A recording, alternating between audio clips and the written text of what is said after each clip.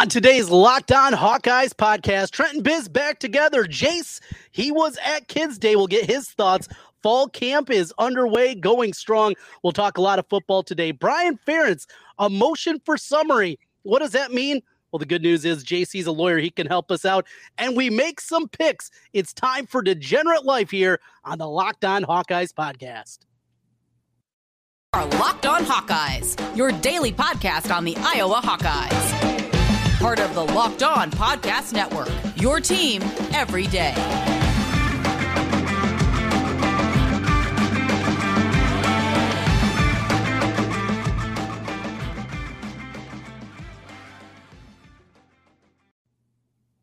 Welcome back once again to the Locked On Hawkeyes podcast. Trent Condon, Biz with me here today. Jace, good to catch up with you once again. Thanks for making Locked On Hawkeyes your first listen each and every day. So, Jace, it's been a couple of weeks since we got together. I took a trip to Las Vegas, and here we are now 12 days later, and I'm still struggling. Getting old sucks.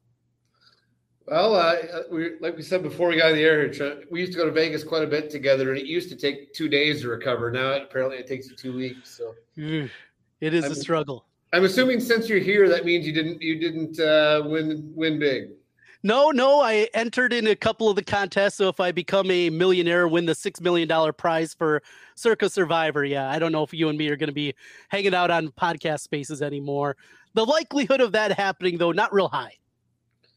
Yeah, I'm guessing there's some algorithms out there that you're going to be battling against, Trent. Good luck with that. Yes, well, we're going to get into some picks ourselves coming up this week. We'll try to make a little money here this season. Week 0 upon us. We get Nebraska, Northwestern, Illinois also in action as they take on Wyoming. So we got a pick for you later on in the program. But before we get into that, Biz, I was in Las Vegas when Kids Day was going on. So wanted to get your perspective. You made your way over to Kinnick Stadium here a couple of weeks back. What you saw, what you thought, takeaways from Kids Day. You know, as far as Kids Days go, it was actually a little more, I would say, optimistic than most. The offense actually held their own against our defense, and we, I'd say there are definitely more positives than negatives to take away from Kids Day. So we'll start with the positives. Obviously, the kickers, I assume you saw, they were phenomenal. I mean, you really could not have asked for a better effort out of both kickers. And, you know, sometimes with Iowa kickers, they may go 8 for 8, but it's not the prettiest 8 for 8. But both of them, they really have, you know, in the past, Iowa's kind of split duties and have, you know, one be the field goal specialist and one be a kickoff specialist. I think both of them could probably cover both areas. They both have strong legs. They both did a really nice job with elevation and you know, I'll be interested to see what they do if Stevens or Blum, if they split it up somehow, or if they give it to one and let them run with it, because they both looked fully capable that day at least. And there was, I mean, it wasn't like gale force winds, but it was probably a 10 to 15 mile an hour wind that day too. So a little breeze out there. The biggest thing that you wondered about too is I saw both of them hit 53 yarders, but you wonder about trajectory. And from the reports that I saw, that appeared to be good too. It's not like, you know, there was no rush and they just had to drill, you know, a long line drive to get in there from 53. It looks like they also can get the height on the ball you need. Yeah, and they both, I mean, these weren't 53 yarders that, you know, grazed the crossbar either. They both would have been good from 58 to 60. Not saying they're going to make 60-yard field goals, but they certainly have the ability to at least go to that distance. They're not Zach Brommer, let's put it that way. Yes. The old walk-on, the Rudy story for Bags with Iowa, and it did not end up quite like Rudy at the end. Some of those misses in the 97 season, very frustrating. So the kickers, that's a positive. And the offense sounded like a positive. We know the defense is going to be ahead of the offense. It's just the way pretty much everywhere that it is. And certainly in Iowa throughout Kirk Ferentz's 24 years, the offense, though, was able to, run it a little bit. Offensive line, even with the injuries, look competent, to put it mildly, I guess. Yeah. And Spencer Petras, you know, we've been critical of him when we need to be on here. So I'll give him his props when we can. He looked really good. I mean, he looked polished. He looked comfortable. He looked like a third-year starting quarterback. But will that translate over to 70,000 people in a couple of weeks? We'll see. But no, he looked totally in command of the offense and did the things you'd expect out of a third-year starter. And Padilla looked fine as well. I mean, he is what he is. I mean, you watch those two back-to-back. I mean, the arm strength is night and day different between the two. Yeah. I mean, a pass that Petras can just, Petras, he has his issues, obviously, but boy, he has an NFL arm when it comes to being able to throw a 20-yard out. I mean, he can do it with a flick of the wrist, and Padilla has to do a full body lean in to do that same throw. So, and then Joey Labus, I mean, clearly anybody that was there, anybody that's online saying Joey Labus should be our starter, obviously wasn't at Kids Day. I mean, he's clearly number 3. I mean, but having said that, he looked, he showed some glimpses and certainly didn't look bad either, but he's certainly not anywhere as comfortable running the offense as the other two.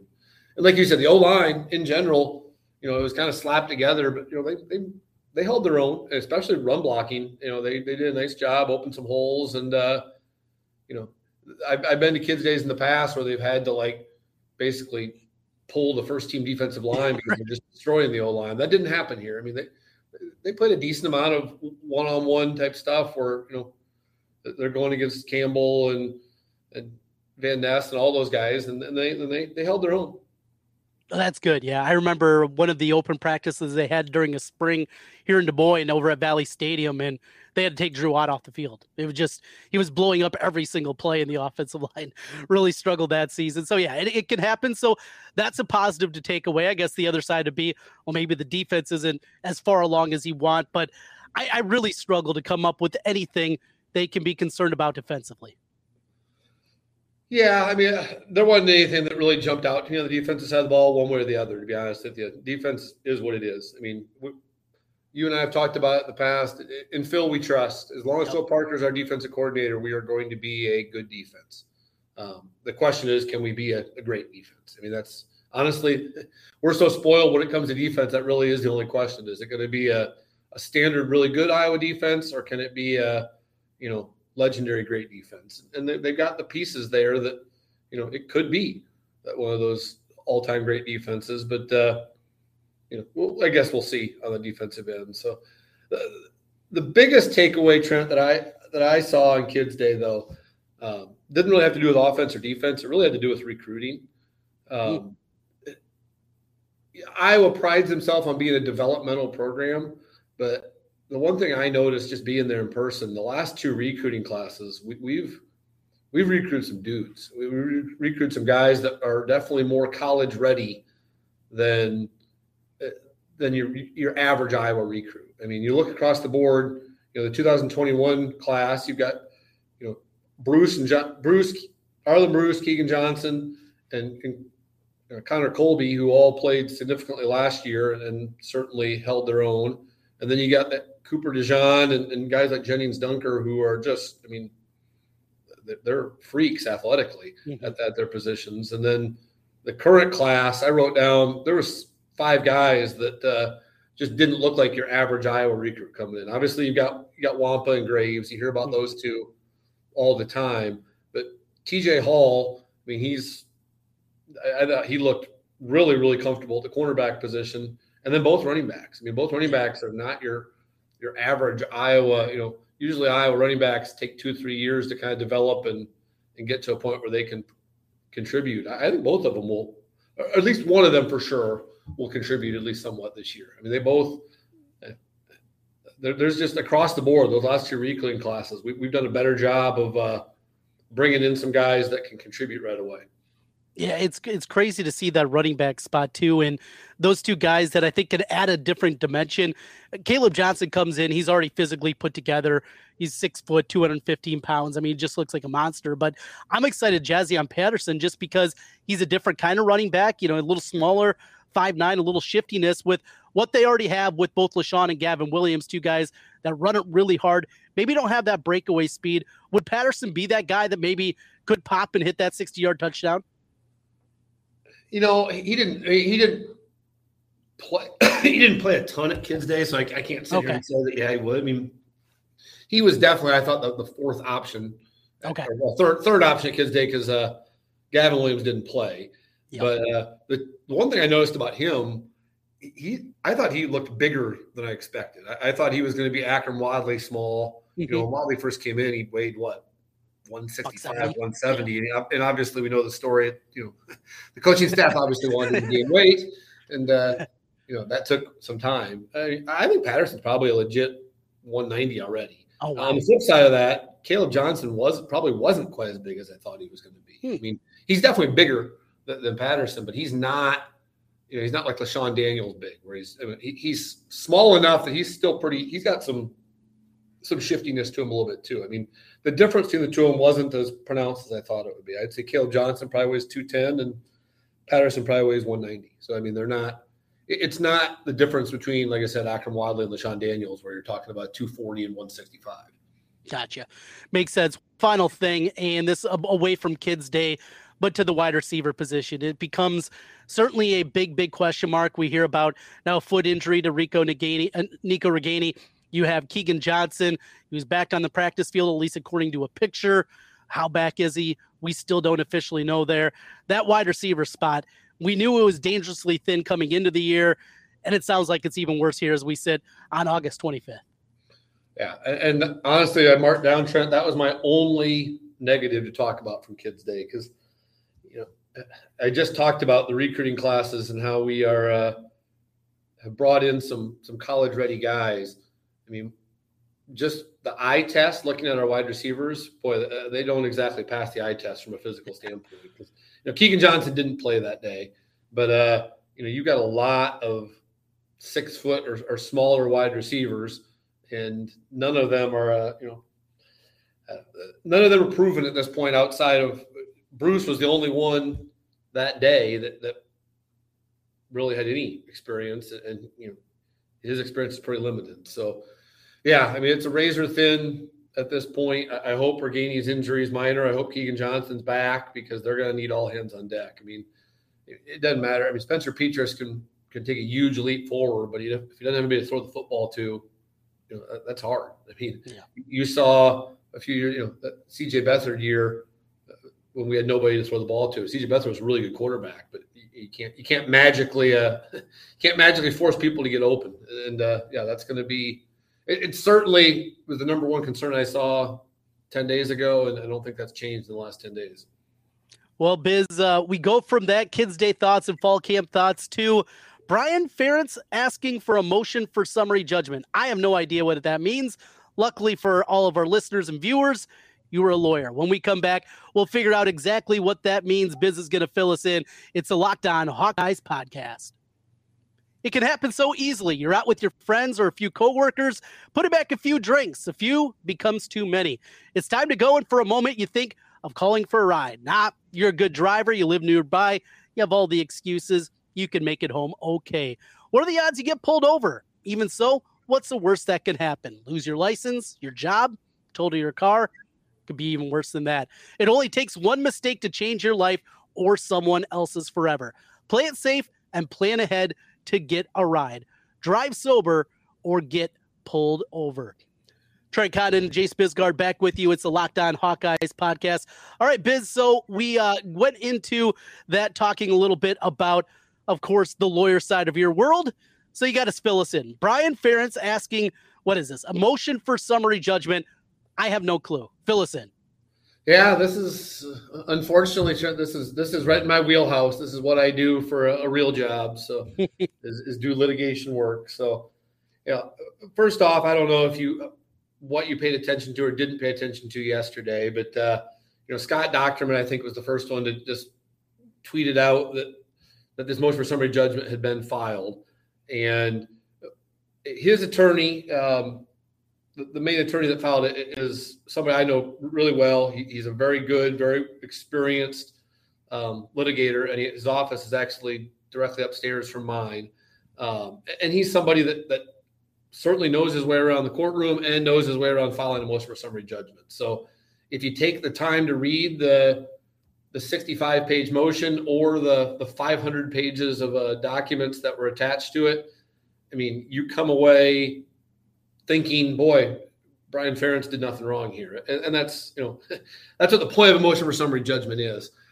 Basically what it is, is their argument that Brian Ferentz should be dismissed from the case and a judge should rule on it and dismiss the case because there's no merit for it. The standard is if there's no genuine dispute about any of the material facts, then a judge can rule and kick out either part of the case or all of the case. But what's going to happen here, Trent, is in the next couple of weeks, you're going to get to hear the other side of the story. The other side is going to file a resistance to this motion. The resistance, I'm sure, is going to be 50 plus pages long and probably have, hundreds of pages of documents attached to the other side. But, the likelihood that this motion gets granted in its entirety is probably slim to none. Motion or summary judgment, in general, judges are somewhat hesitant to grant them, especially in cases like this, because generally there is some dispute of material facts that the other side can at least make a legit argument that it should go to a jury. And that's all this is saying. If it gets, if it gets granted, then the case is gone. But if it denied, all that means is that the case continues to move forward, and it'll likely get to a jury. But the thing that just blows my mind, Trent, I always have to get up and walk around the room and calm myself down a little bit because, when these things get posted, by Scott Dochterman or other people online, I kick myself for reading the comments, and it always just makes me realize that very few Iowa fans are lawyers and don't understand what they're looking at, and B, very, very few Iowa fans are unbiased in this situation. And boy, the amount of people I saw, that immediately jumped to Rob Howe and Pat Hardy, Brian Ferentz an apology and those types of things.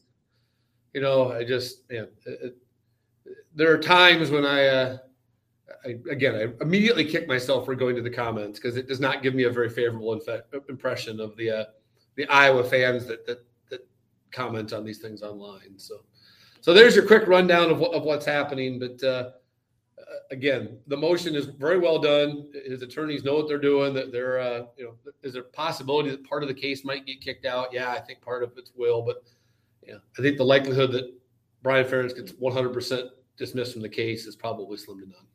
So the likelihood is it's not going to be dismissed on the Brian Ferentz side of things. We'll get the other side then, the people that are coming to with the documents that they're going to have. Ultimately, does this get to trial, or is the end game probably going to be some kind of settlement before it gets to court? Boy, I sure hope it doesn't go to trial. I mean, this is the type of case that to me just screams a settlement with a non-disclosure agreement involved with it, where my guess is once the motions get ruled upon at some point, probably after the football season concludes, you're going to get a generic headline of cases settled, and the terms of the settlement are confidential. But there's just, to me, there's way too much at stake on both sides to take this to trial. I mean, it would be, regardless, even if Iowa wins at trial and they get a full defense verdict for everybody, Iowa loses because all their dirty laundry just got aired in court. And but I probably would have said the same thing with the lawsuit involving the old the female coaches also, and Iowa was dumb enough to take that to trial also, and we saw what happened there. So, but I will say that they brought in some different counsel to be involved in this case, and like I said, I know the counsel they have involved. I think that he may probably have some different advice for them when it comes to trying to get this case resolved. Well, if you want more, Jace can help you out on Twitter at Jace Hawk. And if you have any lawyer questions, he can help you out there trying to sift through this, because this is, as you know, well above my head. Good stuff, though, Biz. And I think you put it very succinctly and kind of understanding exactly what this means for us people that are not lawyers and have no clue. Luckily, a whole lot inside the courtroom. Well, if you've got 3, 4, 5 hours to burn, Trent, it really is interesting. It is an interesting read because they've attached, the appendix, they attach all the documents that they address in the motion. And so they include portions of the deposition transcripts from all 9 or 10 athletes that are suing. And it's an interesting read. So if you're if you're painfully bored some night and your kids go to bed early, at least skim through the deposition transcripts because it's interesting. But again, they also cherry picked the parts of the deposition that were good for them. So, you're only getting half the story at this point. No, that makes a whole lot of sense. All right, Biz, let's finish up as we talk about week 0. It is upon us. Football is finally here. Of course, no preseason in college football. We just jump right into it. Week 0 picks, and we got a couple of Big Ten games, including an all Big Ten tilt. The first game, it'll kick off Nebraska against Northwestern. The Cornhuskers, favored by 13.5 over under in the game, sits at 50.5. We get Illinois then at 3 o'clock. A little bit later in the afternoon, heading to Dublin. And boy, Scott Frost, he can't lose this game, can he? Yes, he can. Scott Frost can lose any game, Trent. But, he is the gift that just keeps on giving. His moronic comment about the 15 to 20 linemen thrown up each game. Like, what? He is. Parts of me hope that Nebraska goes 7-5 this year because the longer he stays there, the better it is for Iowa football. Because I just don't see him. They've got some talent. They're going to win some games this year. Their schedule is easier. I mean, they're certainly not going to go 3-9 again. So, it would not break my heart to see them, go 6-6 or 7-5 or something like that, and get everybody pretending that he's turning the corner because I don't see it. I mean, and you and I have talked about it before. When they hired him, I thought he was an absolute home run hire. I thought he was going to be, get them into national relevance again. And just the parallels and the similarities between him and Steve Alford just never quit. I mean, he just can't stop from making stupid comments. And at some point, you realize that's not by accident. Maybe he's just not the sharpest knife in the drawer. So is he going to be starting to talk about? Can he lose? Absolutely. Nebraska at this point, if we've learned anything, Nebraska can lose any game, anywhere, anytime. So going to Ireland, I'm sure they can lose over there as well. Are we going to hear him? That's another question. Talking about December situations if they make a bowl game, like March situations for Steve Alford. Yeah, it's the problem here, or I guess the thing here is Northwestern was just so awful. Yeah. I mean, you go back and look, they lost by 33 to Illinois to end the year last year. I mean, they just were getting stomped by teams at the end of the year. But Trent, it's an even year, which means Northwestern's probably going to go, 7-2 and win 7-2 in the West and somehow win it. So in order to do that, they probably got to go win on Saturday. Well, we got a couple of odds I want to throw at you. First of all, division odds. This comes from FanDuel as they have it broken down by division. All right, this is where it currently is in the Big Ten West. I'll give you a $100 free play at the Connick Casino. Where would you fire at? Wisconsin, the betting favorite, plus 170. Nebraska is the second choice, 7-2, plus 350. Iowa at 4-1. Minnesota 5-1. Purdue 6-1. The Illini are 30-1, and then Pat's Cats, Northwestern 100-1. $100 free bet. What are you throwing it on? Oh, with those odds, probably Minnesota or Purdue. That's what I thought. Yeah, I'm Minnesota.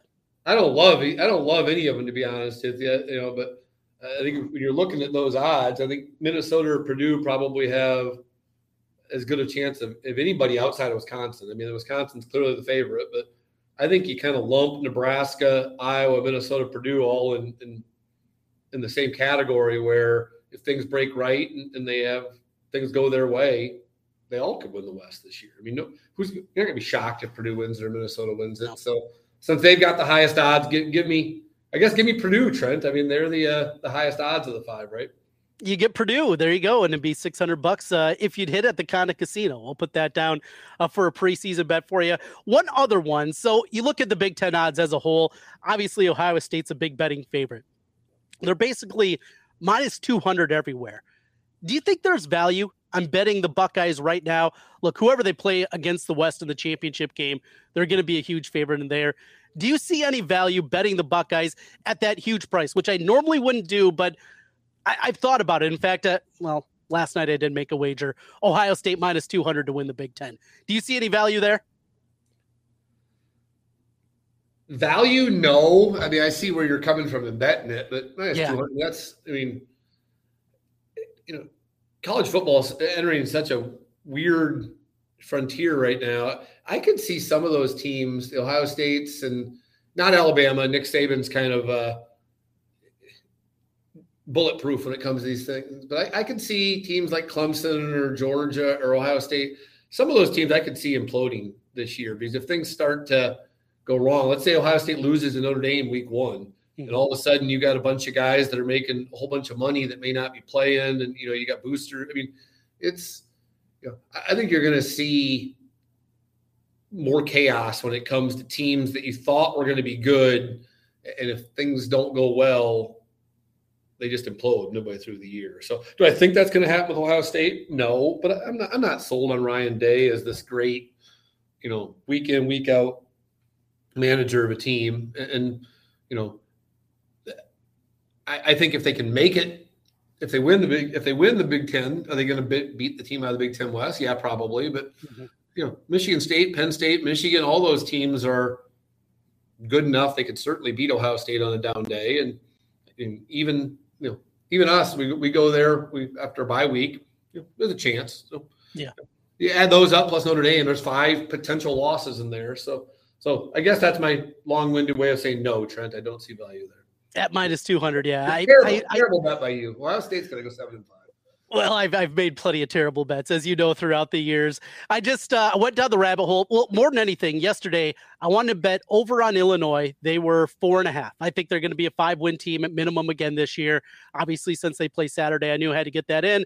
And then I look at my Circa app, and I'd made about a dozen bets last night in the future market. So I got a problem. As you know, I got just a little bit of a problem. You got a problem too.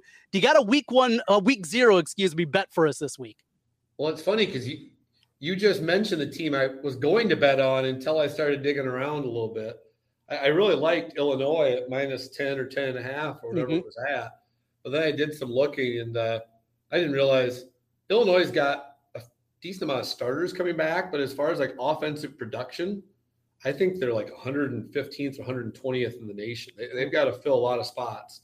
Wyoming's in the same boat. Wyoming's only got like 8 or 9 starters coming back also. But that was my initial thought, was I like Illinois, but then I just decided to go back to the standard of give me Northwestern 13.5, Trent.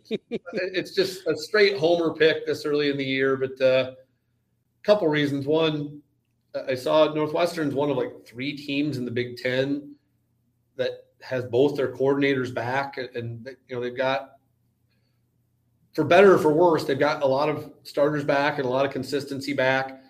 Is that going to make Northwestern a good team this year? No, but I think it probably makes them a decent team in week 1. They've got a lot of consistency and a lot of, they know what they're doing. On the flip side, Nebraska's got 12 different transfers they're trying to squeeze in. And, I just, knowing Nebraska, they'll find a way to stumble around and make this a close game. So if you're going to give me Pat Fitzgerald and getting almost 2 touchdowns early in the year, Northwestern, last year excluded, Northwestern usually finds a way to ugly up these games and keep them close. So it's an even year. Give me the Wildcats and plus 13.5. 13.5. Well, I'm also going to take points with my week 1 pick. We're going to go to Las Cruces. You got New Mexico State down there against Nevada. Since Nevada's on the schedule, I've taken a little look at them. They're going to be brutal. A lot of people think they might be one of the worst teams. Well, every year, New Mexico State is one of the worst teams in college football, but they got Jerry Kill. Jerry Kill is now the head coach there. Yeah, and that's enough for me. That's all I need. I need nothing else. I'm getting more than a touchdown at home. You don't just walk into Memorial Stadium down there in Las Cruces and get a win. Give me the Aggies plus 8.5 against Nevada. You have any odds on whether Jerry Kill survives the season? Isn't that guy like beat death like 3 times? And he just keeps going back. Yeah, he'll be out there. He always finds a way. And he's good against the spread. So a lot of Jerry Kill love here early in the season. That's what week 0 is for, guys like that. Well, I think I've told you before, I'm neighbors like 3 houses down from Kelton Copeland. And Kelton doesn't talk a ton about, certainly about Iowa football and so that, and I don't ask. But the one guy that he will talk about and absolutely loves is Jerry Kill. Oh, yeah? Jerry Kill is kind of his mentor. I think he went up, Northern Illinois, and I think Jerry Kill was involved when he was in junior college way back in the day. So I know he's got a big fan of my neighbor. That's great. That's awesome. Well, Biz, we got our pick in for week 0. We'll be back next week with week 1 picks. It'll be game week next week. Are you ready? Yeah, more than ready. It's time, Trent. It's been it feels weird that the last couple of years, for whatever reason, with COVID things and other things going on, you're never really even sure what's going to happen with the season. Whether all the games are going to happen.